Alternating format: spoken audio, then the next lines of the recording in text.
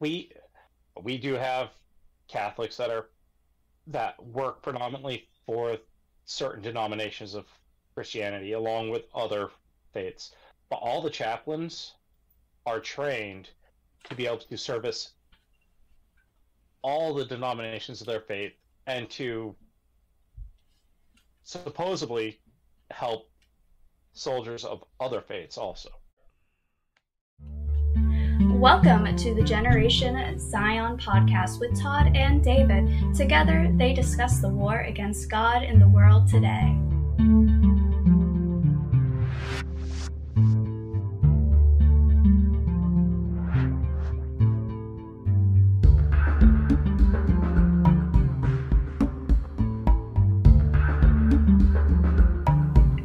Welcome to the Generation Zion podcast. I'm David. I'm Todd. And today we are not in the same building today. We're actually on a Zoom call. So we're trying this out for a change. And we have a guest with us today.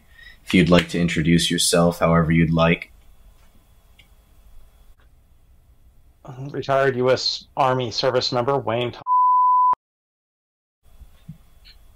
Yeah, I'm retired Army veteran. I spent 15 years in the Army. I currently work for a major firearms manufacturer. So if you wanna lead, Todd, this one's gonna be all you. I'm running on, like I said earlier today, I'm running on thoughts and prayers right now. I've been awake for 28 hours now. Yeah, that's brutal. All right. So, Wayne, we're so glad to have you first off. And so last time I talked with David about his experiences growing up around the military, his experiences in the military, his experiences really seeing between, I guess, what you would call civilian life and military life. And so wanted to get an idea from another perspective, and who better than David's own father. So, Wayne, I wanted to start by sort of getting an idea of where you grew up, and you know, really, was anybody in your family military as you were growing up? As I was growing up, I had some cousins in the military, one specifically that I looked up to a lot. Most of my uncles and aunts had served during the Vietnam era. My dad hadn't because he had medical conditions that precluded him from being able to serve. I grew up just a couple houses down from the government projects in a lower middle class to middle class family. Yes. Yeah, went to church every Sunday. Went to public schools. Knew I wanted to join the Army since I was in elementary school. Interesting. What do you think? You mentioned your cousin before. Do you think it was your cousin that you looked up to so much? Was there an age gap enough that would start that early, or? Yeah. Well, not that early. I was brought up believing in God and country and having a strong love for God and country. And I mean, that was pretty much drilled into my head, my whole life. And I still believe it. Even as screwed up as it sounds, if they called me and said, "Hey, we need you," I'd be back in a heartbeat. So, as you're growing up, one thing I'm curious about is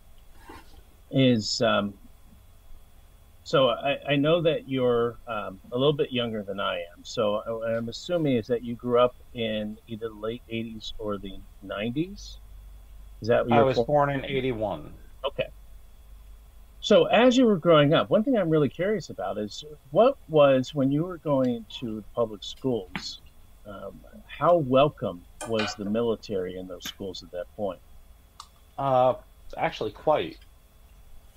When I was a kid, I remember on certain. Hmm, I remember the National Guard coming to even my elementary school when I was a kid a couple of times to show off their stuff.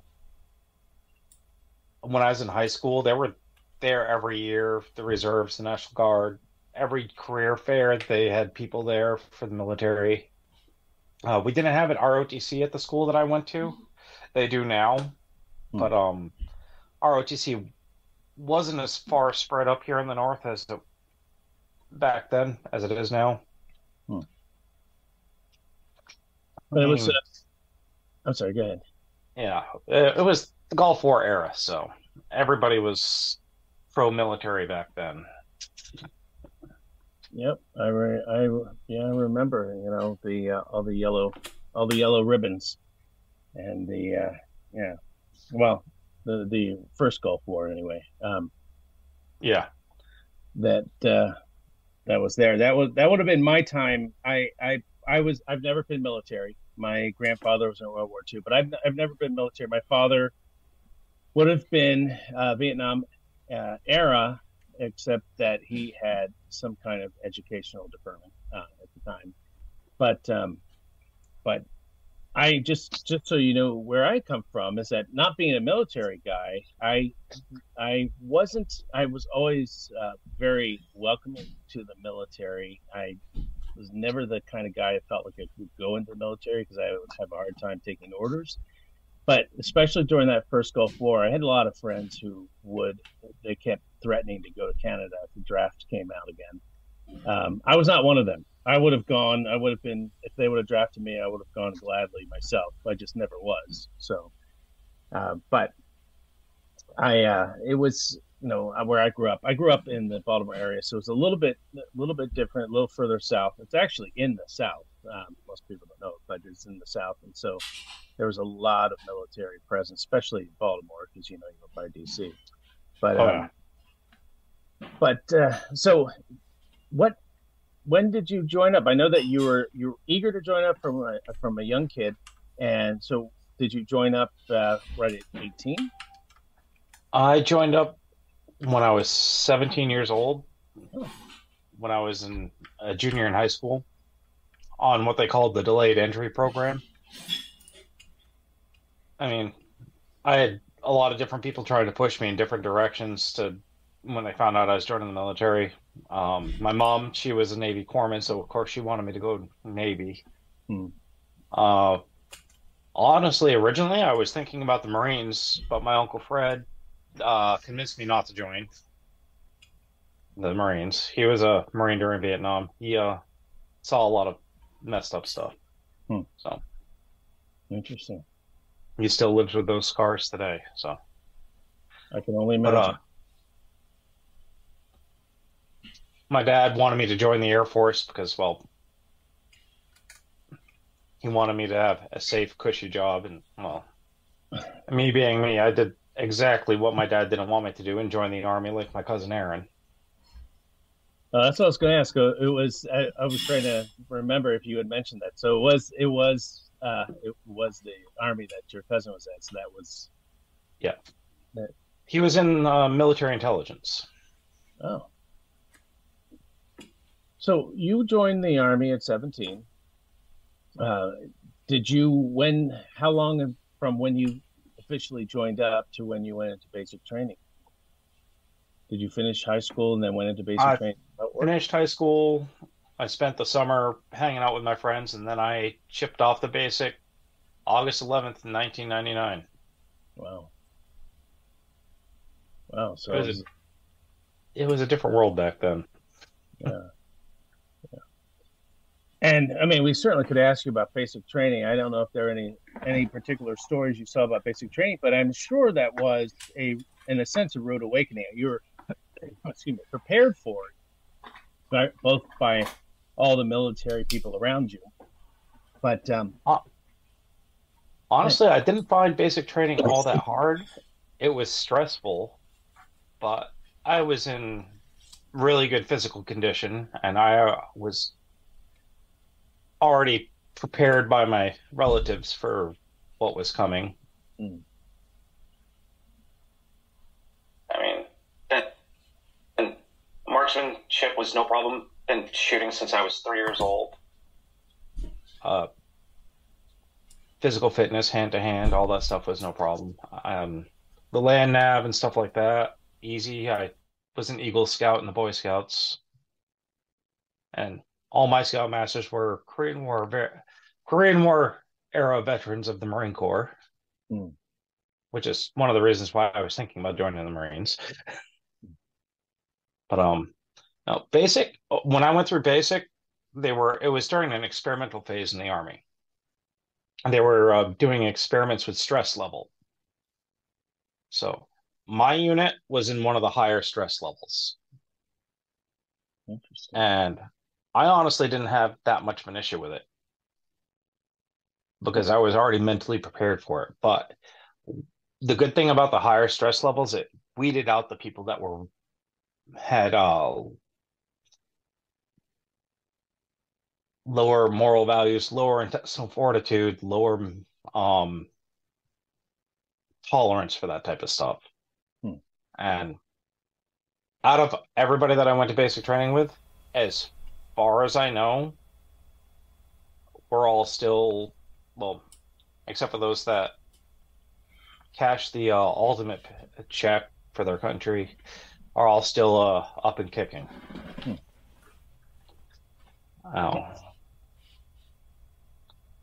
I have run into some people that were in the lower stress level training and they didn't fare as well. Really? Really interesting. Now, and you mean by fair as well as in after the service? Or The even people during? with low, yeah, the people in the lower stress level classes that I've met tend to have more issues with their PTSD. I mean, we all have it, but some people have a harder time dealing with than others. And they also seem to, from what I understand, have a higher suicide rate. Wow. Wow. Do you think that it's because the higher stress level hardens people faster? Hotter fire hardens faster? Yeah. I mean, basic training, what it's designed to do, what it's meant to do, is break you down to your core element and rebuild you into a soldier. Yeah. So sorry, allergies. The faster they break you down, the faster they can get to the rebuilding and the more they can do with you.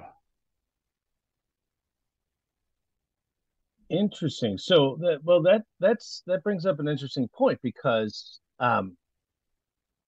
do you feel that those who and it sounds like you thrived under that. I mean, that's what you basically said. You thrived under that higher pressure.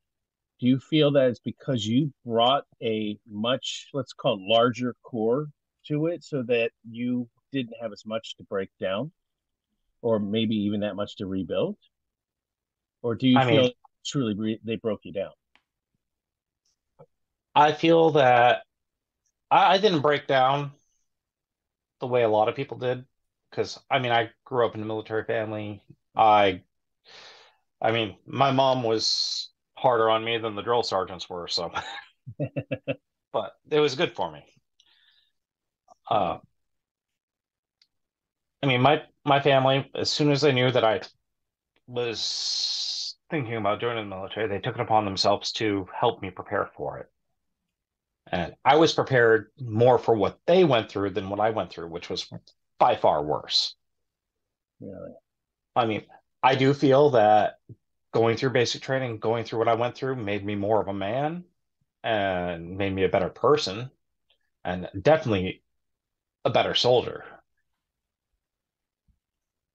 Yeah, Well, that's something I did want to like touch on is the huge like difference between basic training then and now. That's something I really wanted to like talk about because we're definitely seeing a lower quality soldier these days compared to what it was back then. Even when I was going through training, the drill sergeants were that I trained under were really pointing that out, especially to us.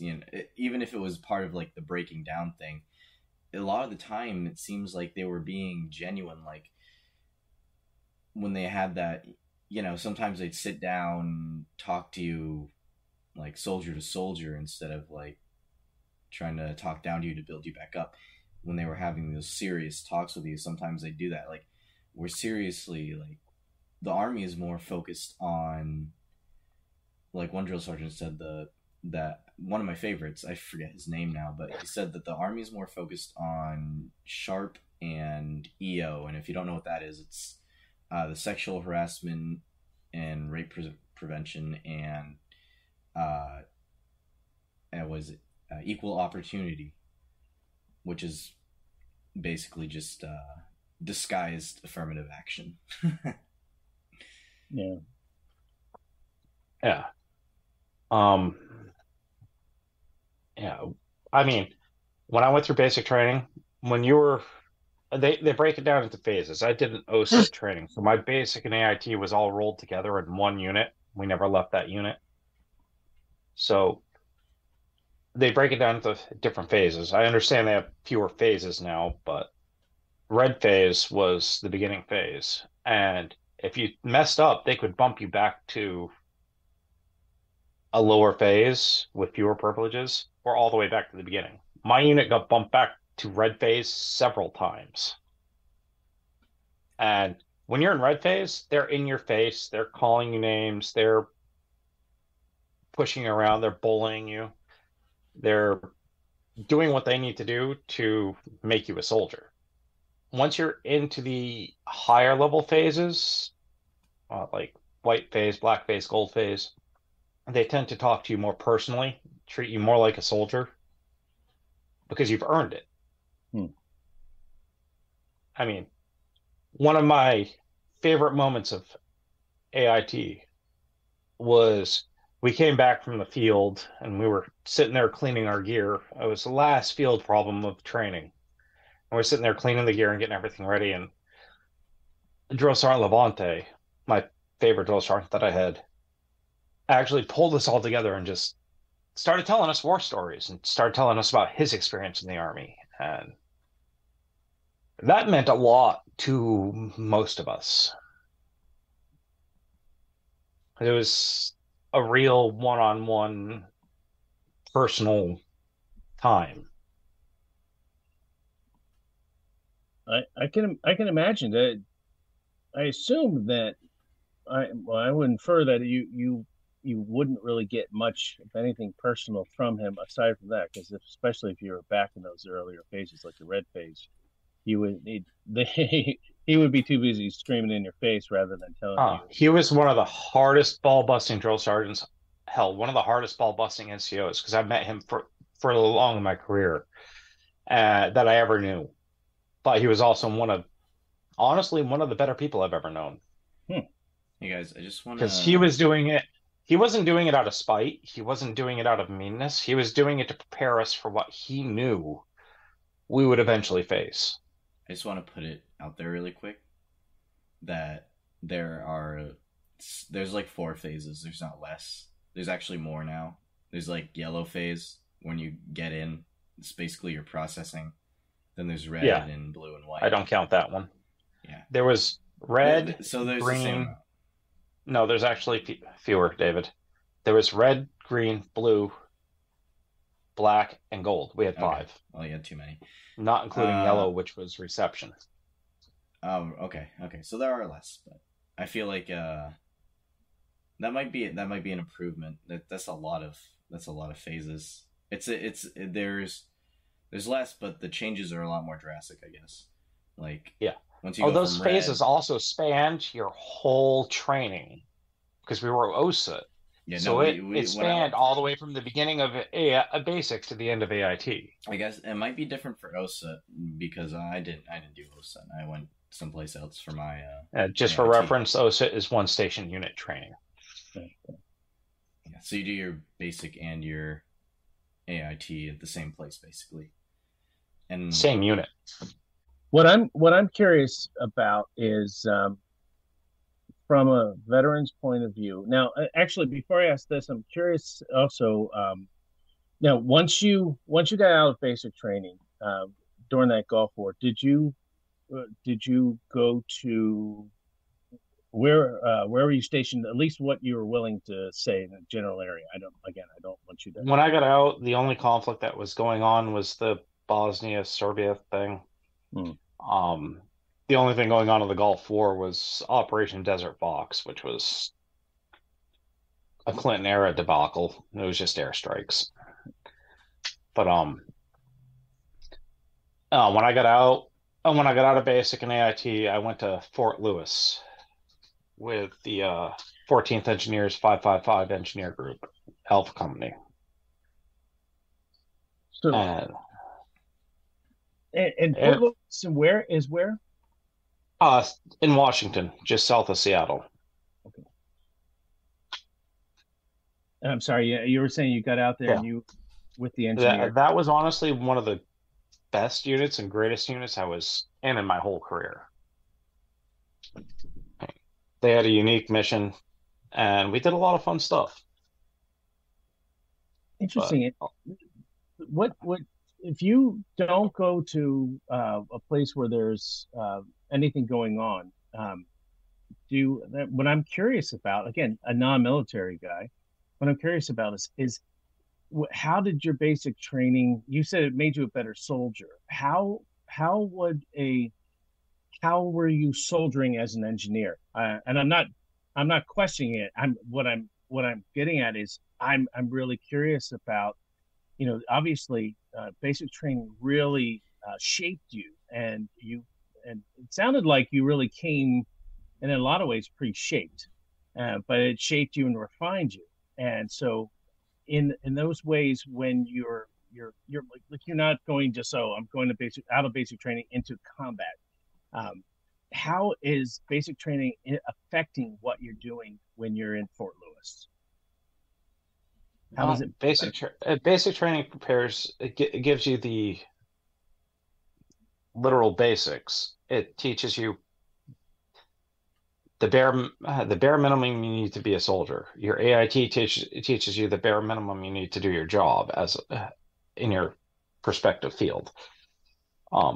At Fort Lewis, the first thing when I went to that unit, the first thing my NCO, Sergeant Hansen, told me was, forget everything that you learned because we're going to teach it to you again. Interesting. And was that a good thing? Oh yeah, because basic training, it's TRADOC, so it means that they're by the books. They teach you what's in the books. When you get to your unit, if it's a good unit, they take their new soldiers and they teach you everything in a real world perspective.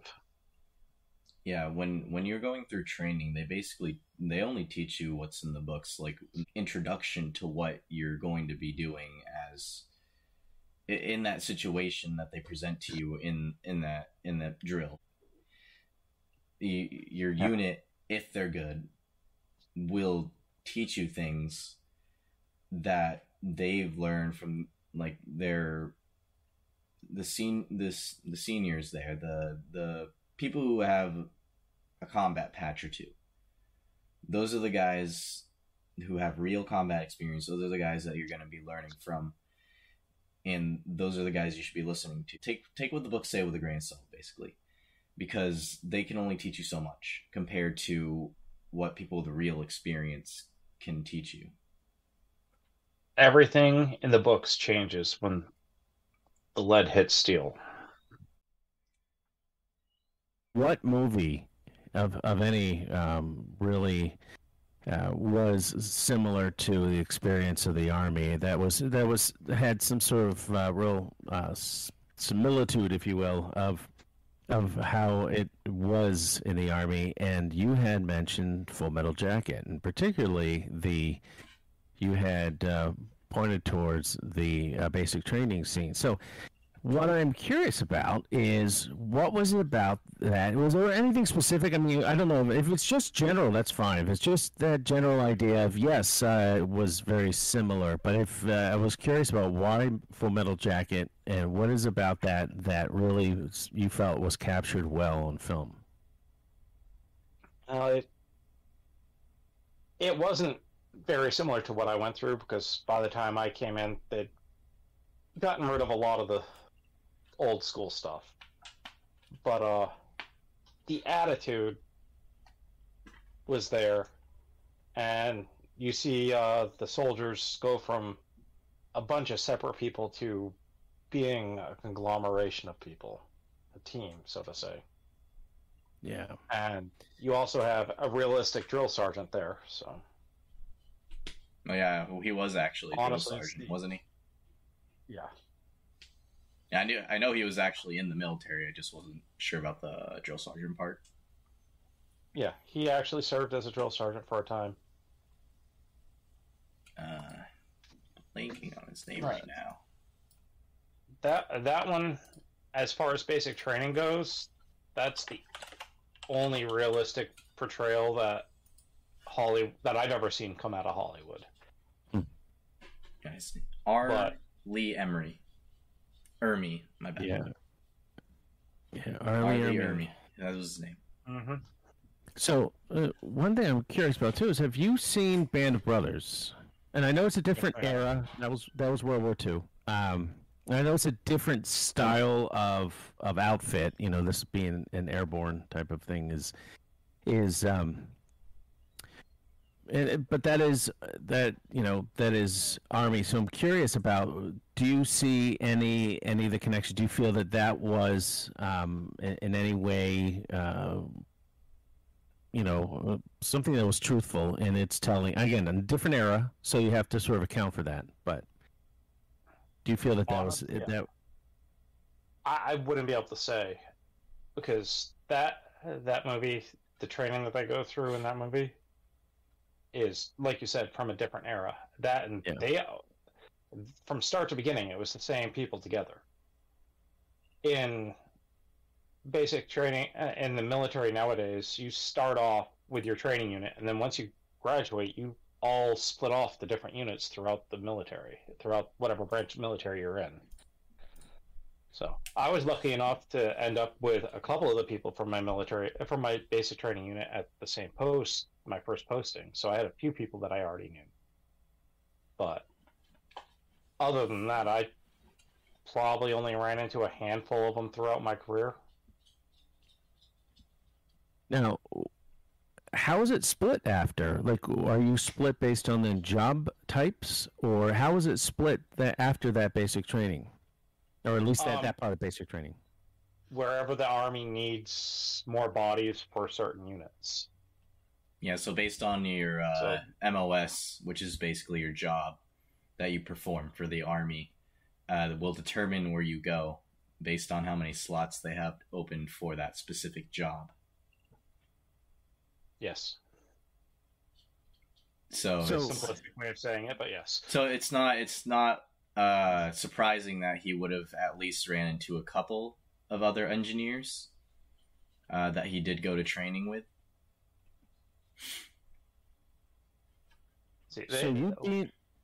Go ahead. Yeah. When you graduate basic and AIT, you get your orders sending you to a certain post where they need that many of your MOS.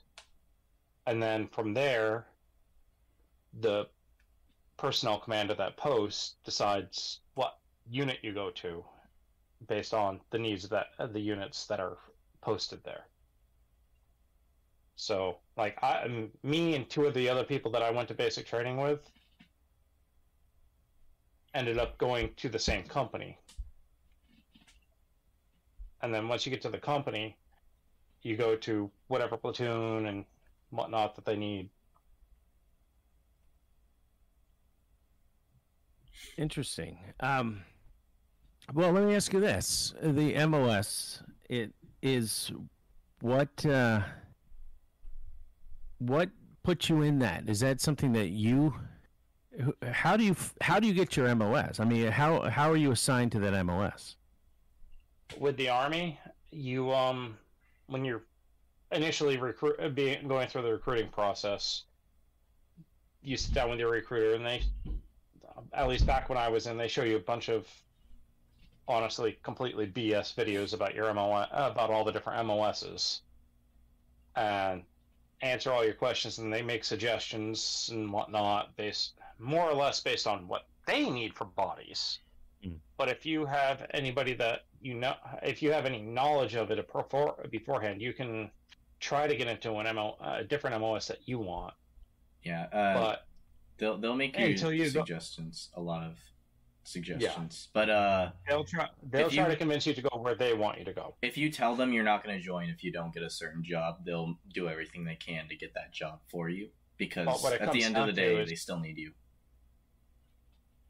And what it comes down to is that recruiters actually have no say over what MOS you go to. At least back when I went in. There's certain slots. They can tell you that a slot isn't open, and they'll try to get you whatever you ask for. But if they'll make a lot of suggestions based on what they think the army or what the Army needs and what they're told to try to fill in. But they will try to get you whatever job you really want. And if you tell them you're not going to join if you don't get a certain job, they'll do their best to try and make sure you'll get that job. Yeah. Nowadays, back when I went in, the recruiters would get you set on with an idea in your head, but nothing was set in stone. You weren't guaranteed a slot or anything until after you went through MEPS, and then you sat down with the career recruiter at MEPS, and then they'd tell you, okay, these are the slots we have open, and if you say, well, I really want this job, they'll look at the further projected slots and see if there's anything that they can get you into. Like, luckily, when I went in, I was a young, dumb kid. I wanted something that sounded exciting and, fun. I had two different ideas in my head. My recruiter convinced me to go a completely different track. It sounded fun. That's honestly the three things that I wanted when I joined. I wanted to get away from home, and I wanted to do something fun. And I didn't want to be stuck behind a desk. So when I went to MEPS, when I went to MEPS, when I sat down with the recruiter, because I was delayed entry, I was coming in before I was 18, I had plenty of time to play with to look for the job I wanted. So what were the two that you referred to earlier? What were those two jobs that sounded the most fun?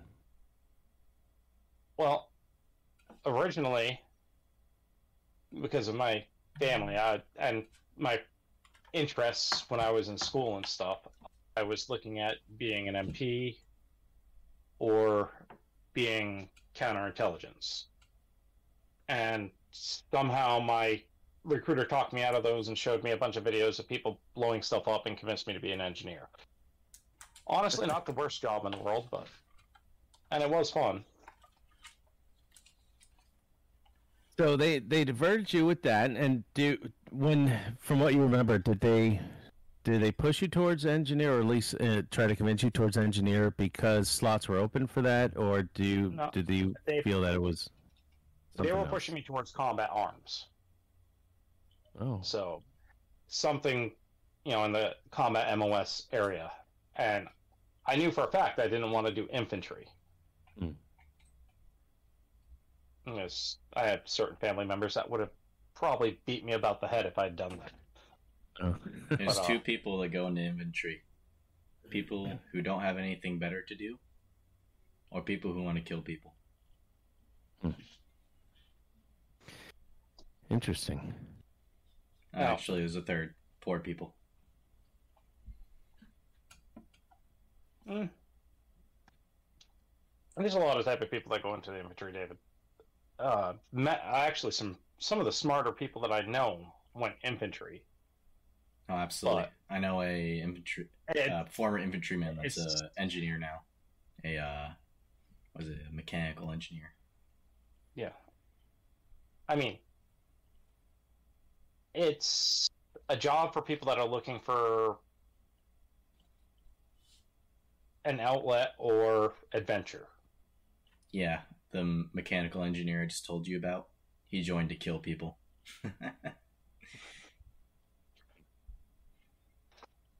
Different era. I joined during peacetime, so there wasn't anybody to kill back then. Mm. So you became an engineer, and then when you became an engineer, that's when you went to Fort Lewis? Yes. After I signed up for to be an engineer, did my time in the delayed entry program until my slot was until the time my slot was available, and then I went to Fort Lewis to do my basic in AIT. Yeah.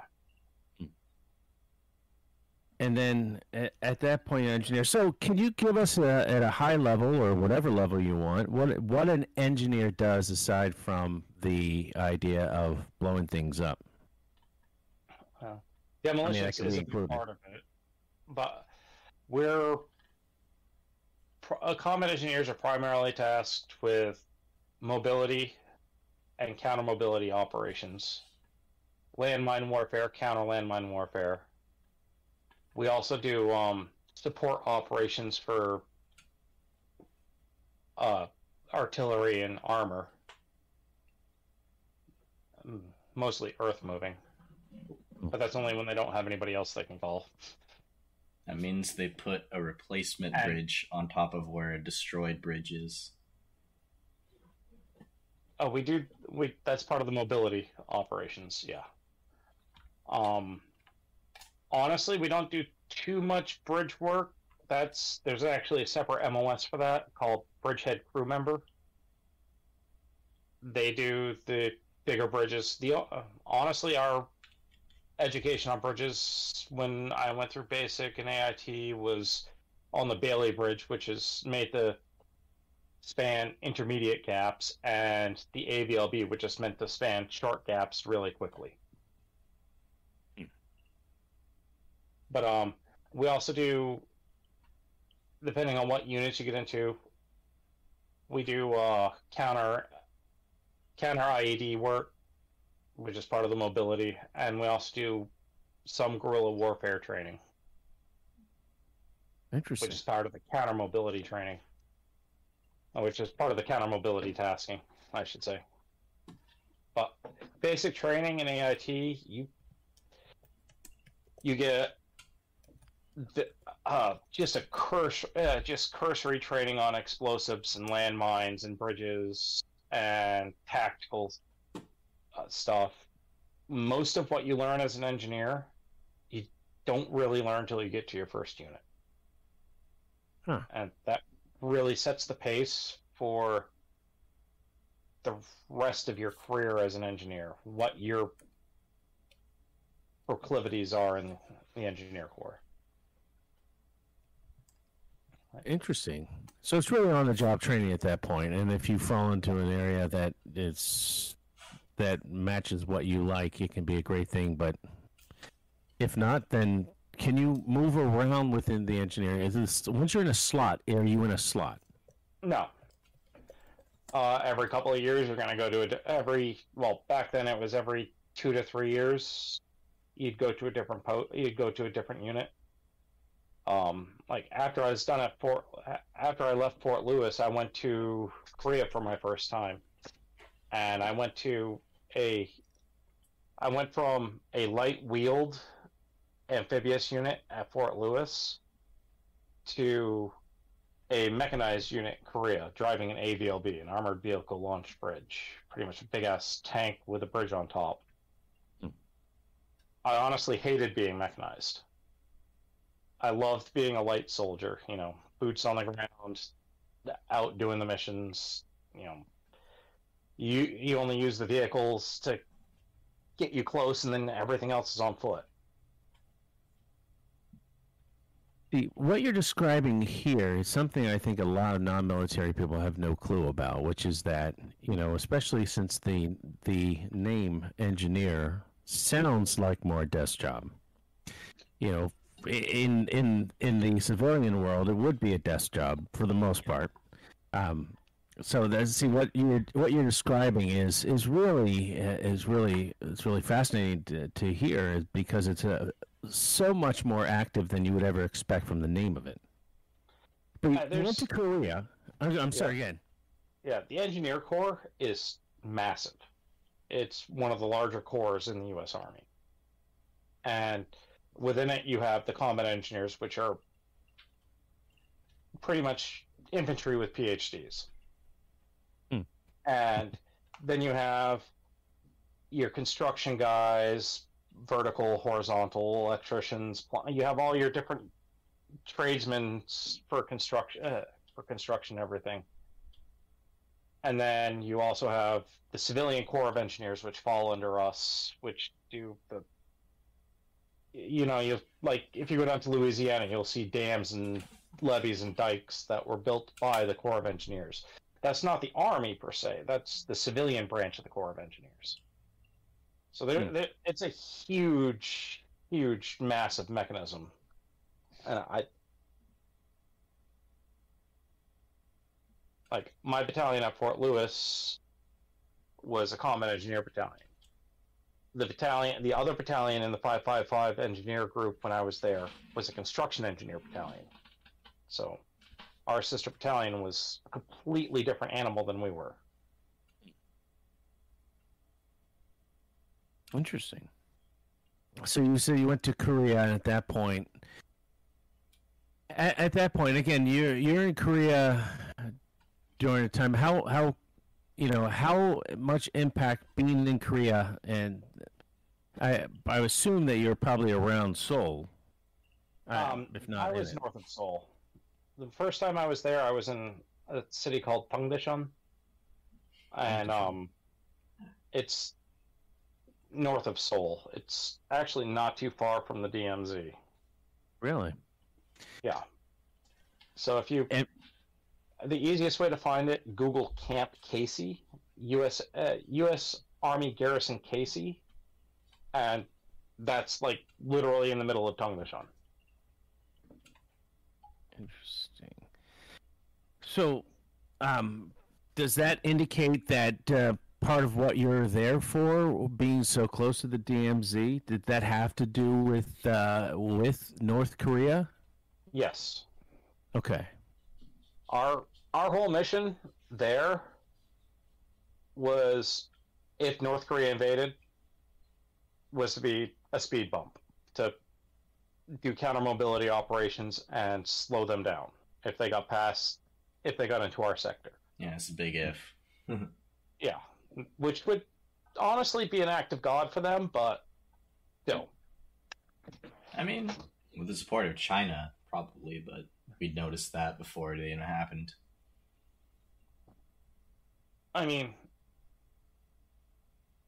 the likelihood of many of us surviving, if they made it to our area,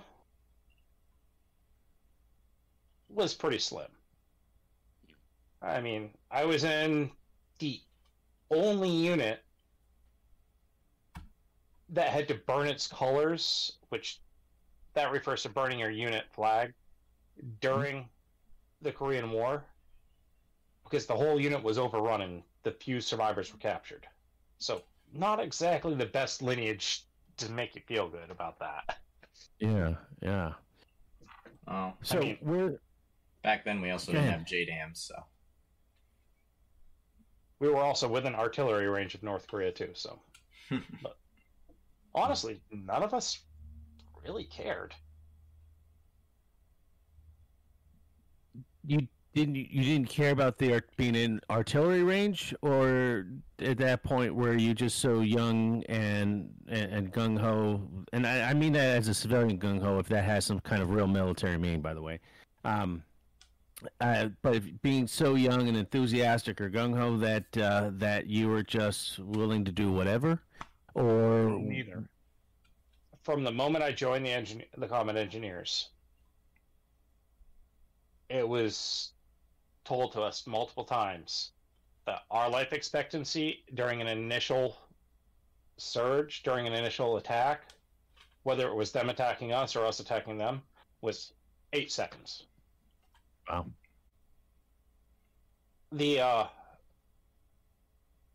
You get comfortable with the idea of mortality. You get comfortable with the idea that if shit hits the fan,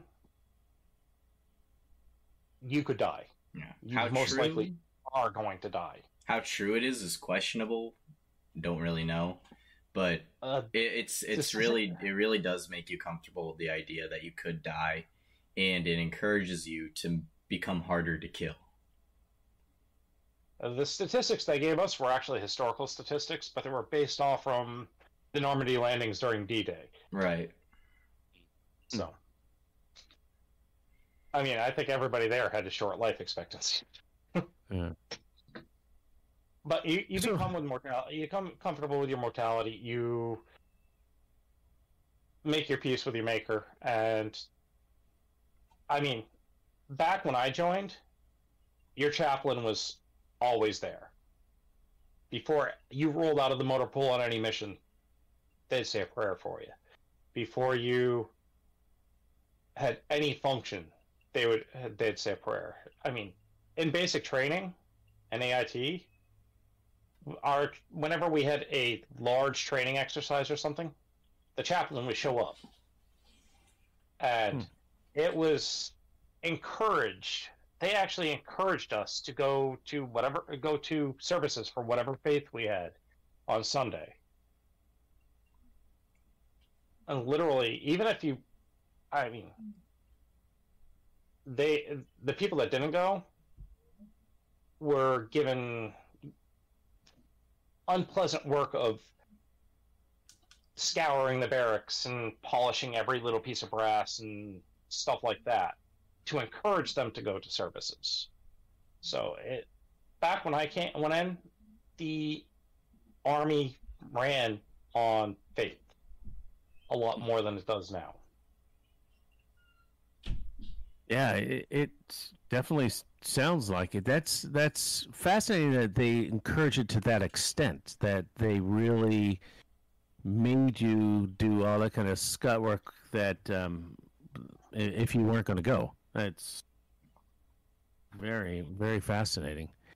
And that was for training, and that was just for the training exercise. I mean, obviously for the real life exercise. I mean, any of the real life missions you had, but that was even for training. Now, one question I have is, were the trainings? And I understand that the trainings have to have large risk in order to train you for real life situations, but what do you feel that the fact that even for training they encourage you to see your chaplains, was that part of not just getting you right for the training, that the risk that it came with that, but for that when you're out there, that it's important for faith to be part of your life in the real life situations? Like, does that training for your is the chaplain part of the training as well? More or less. I mean, back when I joined the Army had this thing. It was fairly new, not new, but it had been around for a few years, called leadership. And it was meant to... It wasn't even spelled leadership, really, but loyalty, duty, respect, selfless service, honor, integrity, personal courage. It was meant to help instill moral values and the Army values into you. And part of that was, the services that they gave weren't, brimstone and fire services. They weren't the cheerful services. They were services with a meaning, services with a story. And I mean, the chaplains were soldiers too, so they were always there. and they were always helping us keep our moral compasses aligned. Yeah, and correct me if I'm wrong, but I've only, at least in my experience, I've only ever met a Christian chapel. I have yet to see anyone else. So usually when they do a service, it's usually Christian. They try to accommodate for everyone else, obviously, but the message is usually Christian. We have chaplains in the Army for most of the major faiths. Yeah, but in my experience, but the predominant one would be Christian, yes. Because most people become a chaplain because they're Christian. Mm-hmm. Now, when you say Christian, do you mean the idea of as opposed to Jewish or Muslim or whatever, or do you mean like is there a Protestant Catholic split there, or does it tend to be more Catholic? Or more so just as an encompassing idea of Christianity, like Protestants, even evangelical or whatever, Orthodox, Catholics as a group, the ones that worship Jesus. I mean, we do have Catholics that work predominantly for certain denominations of Christianity, along with other faiths. But all the chaplains are trained to be able to service all the denominations of their faith and to supposedly help soldiers of other faiths also. And what's interesting is I don't know what gear they get issued, but they do get issued gear. Like, for example, they do get like a ammunition bag. It's just a big bag that holds a ton of magazines. I thought that was interesting. They go wherever we go, but they don't carry a weapon. Yeah. That's what the chaplain is for. But is there a reason they don't carry a weapon? Well, the whole idea of the chaplain, they're told a lot of them wouldn't join if they were told they have to be able to kill. At least that's my personal belief. That's my personal belief. Because a lot of Christians don't want to kill. The chaplains are there to look after our souls. The medics are there to look after our bodies, and we're there to handle everything else. So, do the medics carry? Yes. Do they have weapons? Yes. Yes. Depending on what unit they are, they could be issued an M4 or an M9 or both. Yeah, it also depends on the adversary, I guess. But yeah, medics can't fire unless fired upon. They can only fight in defense of themselves and their patients. Yeah, so following the rules of the Geneva Conventions, yes, which I don't know if will actually be adhered to in our next war. I can't speak for the future, but I can speak for the past. I can tell you there were times when certain parts of the conventions were, I wouldn't say ignored, but severely bent. I don't think we've ever in the past. I don't think we've actually ever been in a war with a country that's actually had to follow Geneva Conventions. Like, we've been fighting terrorists and insurgents not since for the World past War II. 20 years, if not longer. Last time we fought a country that was a signatory of the Geneva Conventions was World War II. Yeah, and see how that went. Yeah, there's a lot more accountability. At least World War II in Europe. Yeah, there's a lot more accountability for soldiers now. I don't know how effective that'll be in our next war, but I've seen times where you're in a vehicle, the shit hits the fan, the gunner goes down, and the only other person in the vehicle with you, besides the driver and your TC, is the medic. And he jumps up on the gun and does what he has to. Yeah, you gotta do what you can to preserve yourself and your unit. Yeah. So, well, makes sense. I'd put medics in the group of passive aggressive. I like that. Now, the accountability that you were talking about earlier, David, is that, is it accountability? Because I know that when you're not facing an enemy who's at least saying they're going to follow the Geneva Convention, then, you're having to, all the insurgency, all those type of situations, and even I'm assuming that China, if we're in a war with them, they're not going to really give a crap about Geneva Convention, I hope they would, because if they ignore it, then we can ignore it, and we have more weapons. But we won't. Because what separates us from them is the fact that we fight fair. Yeah, but we follow the rules. Ideally, most of the time. In an ideal world, they don't. But I can't speak for them, really. I personally don't think that they will to a T. I know that we'll try our best because we have a lot of accountability for soldiers and their actions these days, especially after the events of World War II. Even against insurgents, you're not supposed to do certain things, obviously. That's why... and this is another topic, but that's why the government went around it and hired a lot of mercenary groups throughout our wars in the Middle East, because they have different rules of engagement. They have different doctrine that they follow, so they can get away with certain things. They're also expendable. Yeah, expendable, except 1,000 times more expensive. Actually, if you look at the cost of training a soldier and upkeep of his equipment and everything else, they're cheaper. Not really. When you're accounting for all the equipment they have, they usually get higher grade stuff. Their equipment's theirs, not ours. And we're paying for their equipment because they're using the money we pay them to buy their stuff. Yeah, but mercenaries are 100% more expensive, but the government pays them so they can get around things, so they can accomplish missions without compromising soldiers.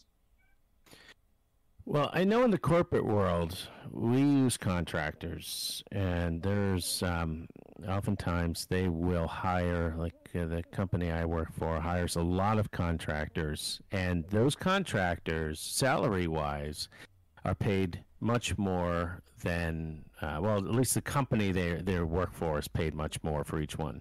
But ultimately, it is thought to be less expensive altogether because of all the other costs that are avoided in doing so. And is that what you're saying? Is that kind of along the lines of what you're saying? Is that kind of thing that's where part of it? It's also a lot cheaper to replace a mercenary than it is to replace a trained soldier. Yeah, because they're already there. Their company pays for their training and whatever they get, their equipment. But their equipment and all the money that's used to train them still comes from the government. And whoever else pays them for their services. Do you, for your own personal opinions, either one or both of you, do you think that this kind of contractor war is a good thing, or do you think it is ultimately a negative thing? Well, I think it depends on the scenario. I think it's a negative thing overall because more people are dying, but it depends on the scenario. If it was a force-on-force war, like, one country against another, I wouldn't want them there. Because they're a liability. If it's something like we had in the Middle East, that was the only way to do business. Because the insurgents, the terrorists, they didn't follow the rules. Insurgents don't have rules. They didn't care. They did whatever they could. Women, children, innocent bystanders, they didn't care. Because in their belief, if a devout Muslim dies, he's going to heaven to meet Allah. No big deal for them. If somebody that isn't a devout Muslim dies, they're getting what they deserve. Yeah, So it's a win-win situation at that point for them. Yeah, you're facing a hard enemy when they don't fear death. Yeah. So we needed the civilian contractors to go in and do the dirty work that us as soldiers couldn't and wouldn't do. Yeah, but now at the end of the day, it depends on how you look at it. Because on one hand, having those extra hands to help could prevent more deaths and casualties overall. But on the other hand, they could die and add to the casualties. So now, it's have I ever really liked working with civilians? No. Not in the least. I wouldn't go as far as to call them civilians. I mean, a lot of them are ex-military. They just don't have anywhere else to go, so they join a contractor. I was using that in a generic term, David. So what is about civilians that make it difficult? They do what they want to do. The contractors, they literally they go in, they do what they want to do, and there's no accountability. There's very little accountability, if any, with them. So they go in, they do their mission, but they screw everything up that we've been working for the last 6 months to do. Because we're not only there to fight the enemy, we're also there to get the civilian to help the civilian population and to get them on our side. Because that's the only way to win an asymmetrical war. But when they go in and they do their job, and with very little oversight or accountability, and they piss off the civilian population, it's the soldiers that bear the brunt of it. So they just make a mess of it from your perspective, because they go in. Yes. But do you feel that what they're doing, do they do it well, or do they tend to be? Is it tend to be? They do it poorly. It's just that they've been hired to do it. Well, they wouldn't keep hiring them if they didn't do the job. They do their job well, but sometimes a little too well. Yeah. Well, the reason I even asked that is because I don't know if I would agree. And now, not from a military perspective, but I know that, again, in the corporate world, and you can tell me how this jives with the military world, is that we hire contractors because we just need people in there. And there are some kinds of parallels here in that. Well, I work in an IT area, and so we hire a lot of contractors. It's very, in a sense, it's delicate work. It's specialized work. It's skilled work. But we'll hire people sometimes, and it doesn't truly matter how well it's about 50-50 whether the contractor group works well, like whether they can truly do a job. It's not that they can't do their job. It's just they don't do the job that we need them to do many times. They individually are smart. They know how to code. But my company has a specific way of doing things, and too many times we've gotten crap out of it. And so when we tell our executives that, no, just don't hire people just to hire people, hire the right people, that becomes a problem. But they keep hiring just whomever. They hire the same ones, but part of it's because they have contracts. Part of it because, some executive is like, hey, I like these people, I want to hire them. So, is that happening in the military where, to me, it's something that these kind of corporations work in ways where David, you and I were talking about the bureaucracy and the inefficiencies that go with it. It ends up being corporations end up being a bureaucracy. And so how much is military bureaucracy just going to keep doing the same thing? even though it doesn't necessarily make sense from the individual perspective. They'll probably keep doing it. It all depends on the contractors themselves, because a lot of the contractors are honestly good people. A lot of them are former special operations and have a lot of training. But there's also some that are not from that area. So if you get a bunch of veterans come in that are contractors, they do a better job. But if you get a bunch of the ones that are pretty much never served and just have just worked as a contractor, they're the ones that tend to screw everything up.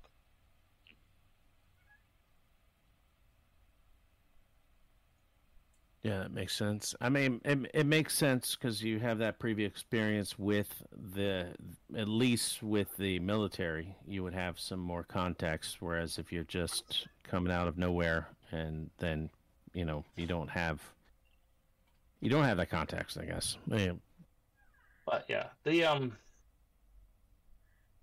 back when I first joined the military, there were mercenary groups, but you'd never hear about them, or besides in like really crappy movies or Soldier of Fortune magazine. Yeah, and they were off fighting their own little private wars somewhere, and it never really bothered us. It wasn't until Iraq and Afghanistan that they ever really became a military asset, so to say. Although, I can understand the need for the use. One, we were massively undermanned. We still are. And it's not even the recruiting issues. The U.S. Army is designed to be able to fight 3.5 wars. Currently, with the size of the U.S. Army that it's at now, between downsizing when there's liberals in charge of the government and our recruiting issues, we can barely fight one war. Yeah, I think as long as the Army keeps pushing towards becoming more and more bureaucratic, we're always going to have the issue of recruiting, because a lot of people don't want to join just to do paperwork, and that seems to be what's happening. Like, people have this idea of the Army or the military in general, and they see all these new ads about like the Army, like that newer one that came out, like, what was it, a couple of years ago now, with the lesbians, and it has nothing to do with the military. The whole idea of the military is to strip away like your individuality and make you equal to everyone else around you, but it kind of defeats the purpose with an ad like that, and that really did impact the recruitment. But wokeness is definitely not helping. Yeah, and it's becoming more public. So people who would have otherwise joined are being exposed to this in the media, and they're seeing what it's becoming, and they're like, you know what? No, thank you. I think I'll just buy an AR or something, and I'll read online, or I'll just join a local militia group or something like that.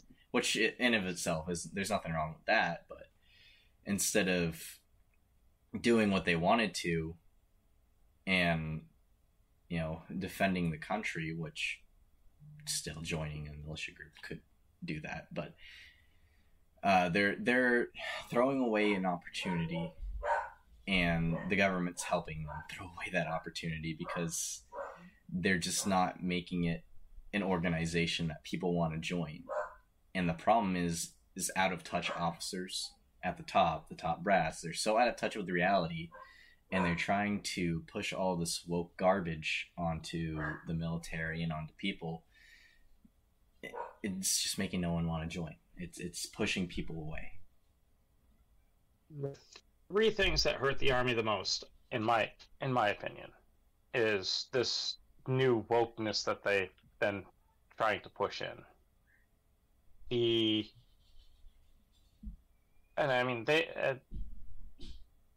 That's hurting us, honestly. Because if you're that touchy-feely about things, the military probably isn't where you should be. It's the new kindler, gentler army. The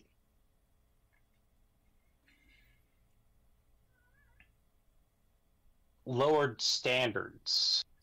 The Army isn't concerned about the things they should be concerned about. No. Or It's the also the just the military. civilianization of the military. And I'm not talking about mercenaries.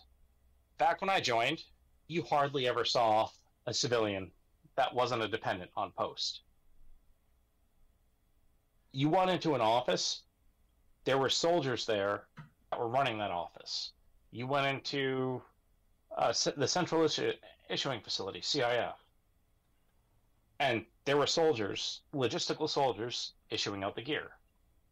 Now, you go into an office in the military, you might see one soldier, and everybody else in there is a civilian. And they're getting paid 10 times what that soldier's getting paid to do the same job that you had a private doing back when I joined. Yeah, it's ridiculous. You have civilian office workers, you have civilian resource workers, you have civilian DFAC workers, and a DFAC is basically a military cafeteria. And even in the DFACs, there used to be soldiers. Mm-hmm. And now they're striking because they're not getting paid enough, and the Army and the military can't pay soldiers either, and this, that, and the other thing. Well, if they took the money that they were paying those civilians and put it towards pay raises for military personnel and tried to get our pay up to a respectable level, I think a better word is acceptable. Because that's another big thing that I didn't even mention. Is it would help their recruitment a lot. Is pay. If you look up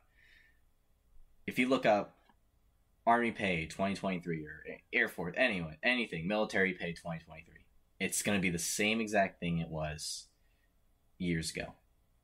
It may be a little bump here and there, but nothing significant. People look at that and they're like, even with free room and board, I'm expected to live off of this. Yeah. It's, I mean, that turns away people. Soldier. That turns away people just looking for a paycheck. If you're a single soldier, you're expected to live in the barracks and eat in the DFAC. So you're pretty much living in a dorm that you're subject to inspections all the time. So you're living the military life. And you're eating in the DFAC, which honestly, Army chow, not the best in the world. It depends which base you get put on. The only place I've ever had decent food on an Army-run base was when I was in Iraq.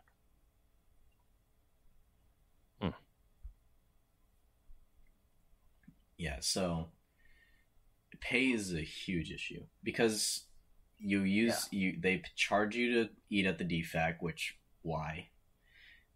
Because you already joined. You expect you get free food. They still tax you, which again, why? You're already making government money, so what's the point of taxing you again? You're making taxpayer dollars. Why tax dollars? It makes no sense. And with what little you have left, most people spend it on alcohol or just a car, and they're already making car payments. So what are you supposed to do?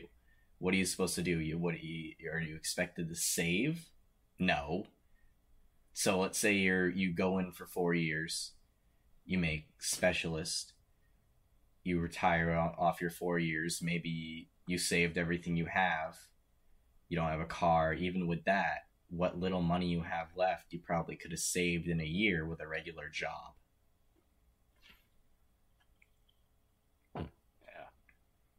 Because there's also other expenses, like you do get a uniform allowance, which is spent on alcohol has hardly ever gone up. I mean, literally, I was getting almost the same uniform allowance. I think it went up like $10. Yeah, I don't between know. the time I went in and the time I got out. I don't know what it looks like now. was like- the last time I was on a base, I paid like $40 for a pair of pants. Yeah. Back when I joined, the uniform allowance was enough to buy one uniform. And you only get this yearly. It was enough to buy one uniform. Now, the uniform allowance isn't even enough to buy a whole uniform. And you usually go through a couple sets of uniforms a year, easy. Unless you're in a pencil push, unless you're in a rear echelon pencil pushing job. If you're a combat arms or combat support soldier, which is 90% of the army, you're guaranteed to mess up at least 2 or 3 uniforms a year, to the point where they're no longer serviceable. Yeah, and I don't even get a uniform allowance as a reservist.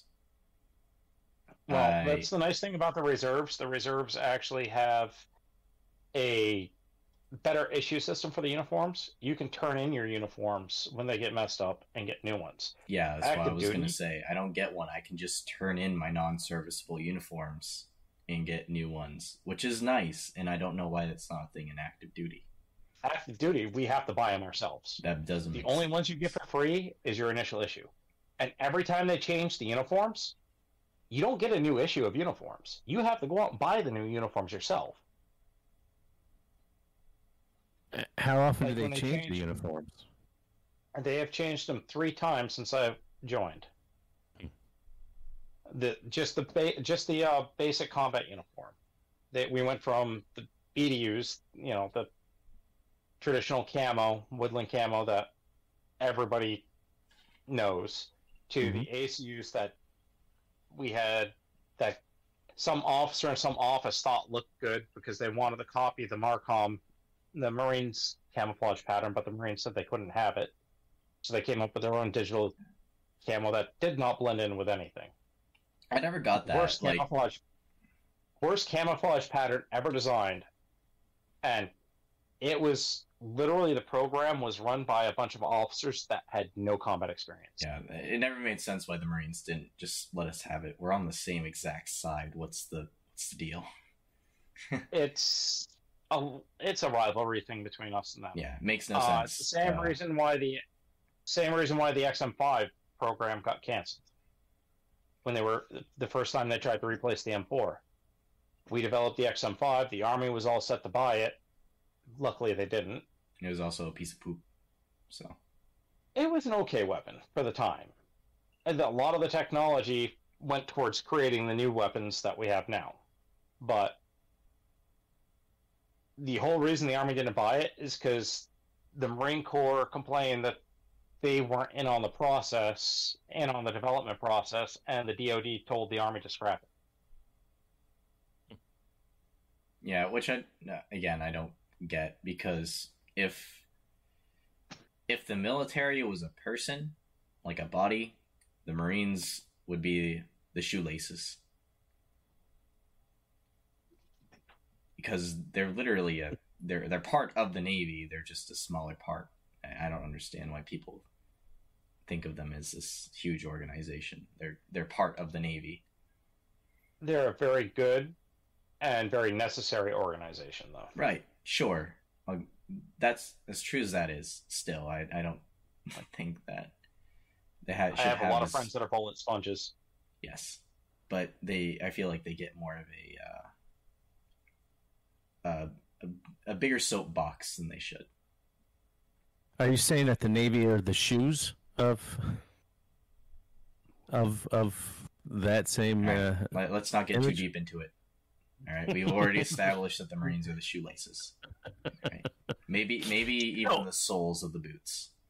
Yeah. So I here's don't know, here's what. we had different names for them back then. We used to refer to the Marines as bullet sponges or walking sandbags.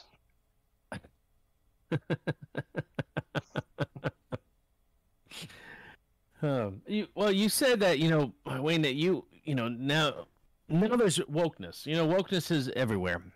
When you joined up, wokeness was not even a thing. It was not even a word that meant anything other than that your eyes had already come open in the morning. So my question is this, is that, back then, and I David and I had talked about this before. Back when I was growing up, and you and I have kind of crossed some of our timelines, is that the Democrats and Republicans were just they were on the opposite sides of the fence, but they were reasonable people either side. And for me, the Democrats were always reasonable people for the most part. Even the people who call themselves Democrats tend, by and large, are reasonable people. Nowadays, everything is woke, and woke by almost its very definition means that there's division. So my question is that back then, how much did politics even get discussed in any kind of personal level, and how much was it ever discussed from a top-down approach? Never from a top-down approach. Never. Because that is actually against Army regulations. Not anymore, apparently. We don't discuss... We weren't allowed... our command wasn't allowed to discuss anything having to do with politics or elections with us, besides reminding us to send in our absentee ballots and stuff. Yeah, I mean, it's still a thing. We don't talk about like elections or anything, but it's absolutely like in the military. Otherwise, a lot of these things wouldn't exist. It's just disguised as other things. But talking between ourselves, always. Soldiers have always been politically aware. Mm-hmm. And mostly because, and we know when there's a Democratic president, we're going to be hitting rough times. When there's a Republican president, it's going to be the land of milk and honey when it comes to our budgets. Mm-hmm. I mean, I remember when I joined, it was during the Clinton administration, and there were units that had such little funding, they were running around doing training yelling bang bang bang because they couldn't afford the blanks for their guns. Really? We were having to make our own training aids a lot of the time because we just couldn't get them. That's just regular stuff in the reserves. Oh yeah. Luckily, my unit that I was in when I first joined wasn't as affected by the Clinton era cutbacks and stuff. So, because of our particular missions, so we didn't feel the budget crunch as much, but we still knew it was there because of everybody else around us. Now, I mean, I could say there's always been budget issues. The Army's never had enough money for what it really needs. Now, that's mostly because of the brass and because of politics, but yeah. Now, yeah, soldiers have always been very aware of politics. Hey, you're talking about budgets. It sounds like it's hard for civilians to know, and it may be civilians who are reading up on all this stuff. Maybe they understand it, but I think that again, likening it to the corporate world, if we have a budget crunch, that means we don't hire more people. We have hiring freezes, and then, but essentially everything else, for the most part. Again, I work in IT area, so yeah, you may not be able to get all the technology you want, but nothing else changes, and we're able to do our job. But it sounds like, I mean, with the Army, there are more people coming in. Maybe not as much now, or maybe if there are recruitment problems, you're not having that just constant flow in. But that's what I think is in a sense startling, I guess, is that you have more people. the budget stays the same or the budget goes down, now you're doing things like you just described where units are running around saying bang, bang, instead of actually having the equipment they need to do training. That, to me, is mind-blowing because you don't hear that as a civilian, that's how it affects. It affects the rank-and-file soldier the most. Because most of the time you think, oh, well, some brass is not going to be able to, build a new, some new bomber or build a warship, and everybody's like, oh, see, we don't need another bomber. We've got plenty of bombers. But it really affects that rank and file the most, and that's what is mind-blowing. Yeah, just take a basic trainee. Take actually a first-term soldier like David. By the time he gets out, by the time he's done with his first couple of years in the military, the Army will have spent over $1 million on him. That's medical care, training, feeding him when he's working, his equipment. That's just one soldier. Yeah, and either way, they're going to build that next bomber. They just take money from other people, other units. Yeah, they work from the bottom. They take money from where they can cut to fund the programs that they think they need. So they'll take money from our training budgets. They'll take money from base improvement projects. Because trust me, base improvement projects are low tier in their mind. The soldiers can get along without having a gym that isn't infested with black mold. We'll just clean up the old one. Yeah. Who cares if the commissary and the PX look like something out of the 1940s, or their housing is 4 cinder block wall? Yeah, when I went to AIT, the building was falling apart. From the outside, it looked sturdy, it looked normal, but you went inside, a bunch of missing tiles in the ceiling, a leak, maybe 3 on every floor at least. Yeah. Here's one washing machines down.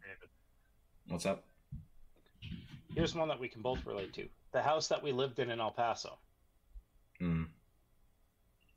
It was literally a reject from the 1950s.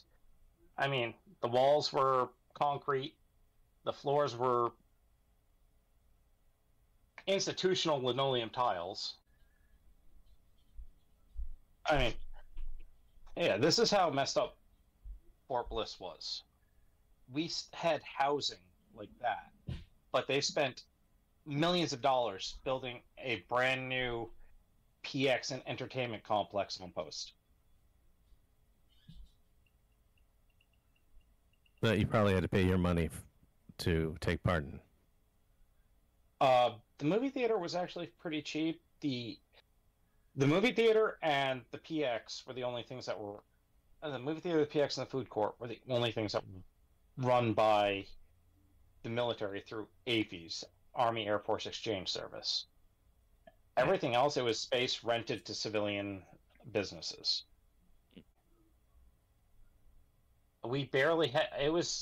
Our house was rated to be for a family of 5. There was barely enough room for the 4 of us.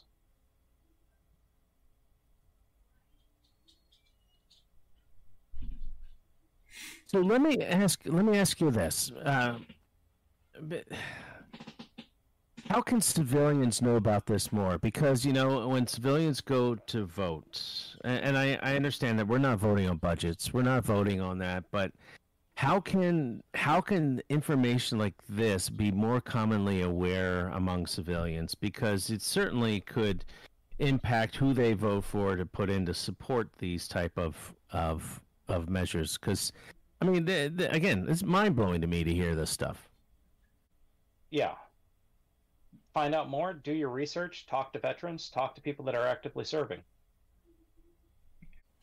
but I think what it's difficult is knowing who are the earmarks. And this is a larger question. Honestly, I that may even have been not necessarily an unfair question, but an unfair question to ask and to expect an immediate response for. Only because I think it's more difficult to figure it out. How do we know who are those people who are going to be supporting the military, the rank and file, the people who need it the most, not the military as an institution, but the soldiers who we really want to support. And it's funny because from a civilian perspective, they always love to parade the soldiers around. The people who are your everyday soldier, they love to parade them around. But then you find out that they are, taking advantage of them essentially, and all the things you said, from not even giving them having to make them pay for a uniform, giving them some kind of allowance, but never increasing it, never even making it sounds like commensurate with the amount the uniform would be, to charging for all these different things, and then like you said, David, taxing them on top of it. They're talking about double taxes. I mean, the taxes came in, and now they get paid to you, and you get taxed on that as well. So it goes back in the old politicians' coffers. But I think that's what's difficult is who are the types of people, and this might be for a future episode because this might be something that maybe both of you could even think about, and maybe David and you and I could talk about. But how do we know who to vote for? Because I absolutely agree with Wayne with what you said, and that do your research and talk to veterans, but it's so difficult to even know what to talk. This came up in this conversation, but I wouldn't have known to ask what veteran, what your soldier, your average soldier goes through, what they have to deal with, and how the budget it gets shortchanged, in relation to them. So I think that's what I want to. Who can we put into power so that they can actually influence the brass, influence the other idiot politicians to pass the budgets, or to at least hold the brass accountable for the budget that's passed? Well, you can start by voting for someone who can speak in complete sentences. I would say if you're looking at currently serving congressmen or senators, look at the voting record. It's right there, public information on the internet, easy to find. Look at their voting record. Yeah, and you should know who you're voting for too. Don't just take the media's word for it. Look up this person and make sure you actually know who you're voting for. I mean, if it were up to me, we'd just do away with voting. We'd just have a really big fight with a bunch of strong people, and the last one standing would be president. But hey, whatever. The WWE version of politics. I like that. Here's the thing: is that you've already pointed out though that they're going to get their bombers, they're going to get their warships, they're going to steal from Peter to pay Paul. So when you see a politician who would be voting for expanding the budget, the question still remains though: is that budget going to affect the people it should the most, which is your So, I think that's what the struggle is, and maybe there's no answer for it. To be honest, maybe there's no answer for it because of the bureaucracy. It's not about voting for who's going to increase the budget the most. That doesn't really matter when, at the same time, they're just going to reallocate the funds to make bigger paychecks for the top brass. You want whoever's going to take down the bureaucracy, whoever is going to reduce that, whoever is going to put people in charge who are in touch with reality, people who go outside and talk to their subordinates and know the soldier. Yeah. That and transparency. We won't ever have a good answer to that until there's more transparency. I mean, there's a large portion of the military budget that, unless you're part of where that money's being allocated to, no, you won't know where the money's going. There's a lot of things that they won't tell the general population about budgets and stuff because it's quote unquote too sensitive or whatnot. I mean, I can understand the need for secrecy in some aspects, but until we have more information, it's very hard to make an informed decision.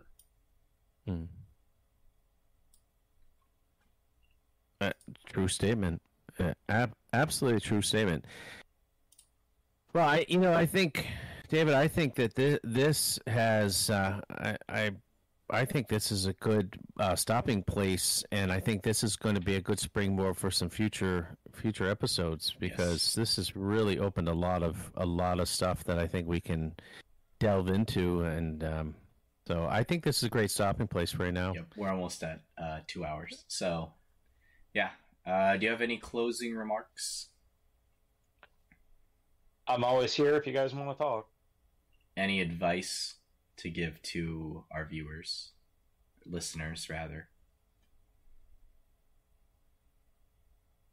Even though I've said a lot of, pointed out some of the downsides to the military, if I had it to do it again, I'd do it again in a heartbeat. Hey, there's no better recommendation than that. Serve your country and be proud of it. There's a lot of things you can learn. It makes you a better person. And, I mean, my pay may not have been the best, but I walked out of the Army debt-free. All right. I think that's a good note to end on. Thank you for listening. Wayne, it's been an absolute pleasure. Thank you so much for joining us, and we hope that you will join us again in the future. We can have some more, this won't be the last more great time. discussion. I'm always willing to talk. All right. So I think that sums it up. Thank you for listening, and we will talk to you next time, or let you listen in next time. Bye. Bye. Bye.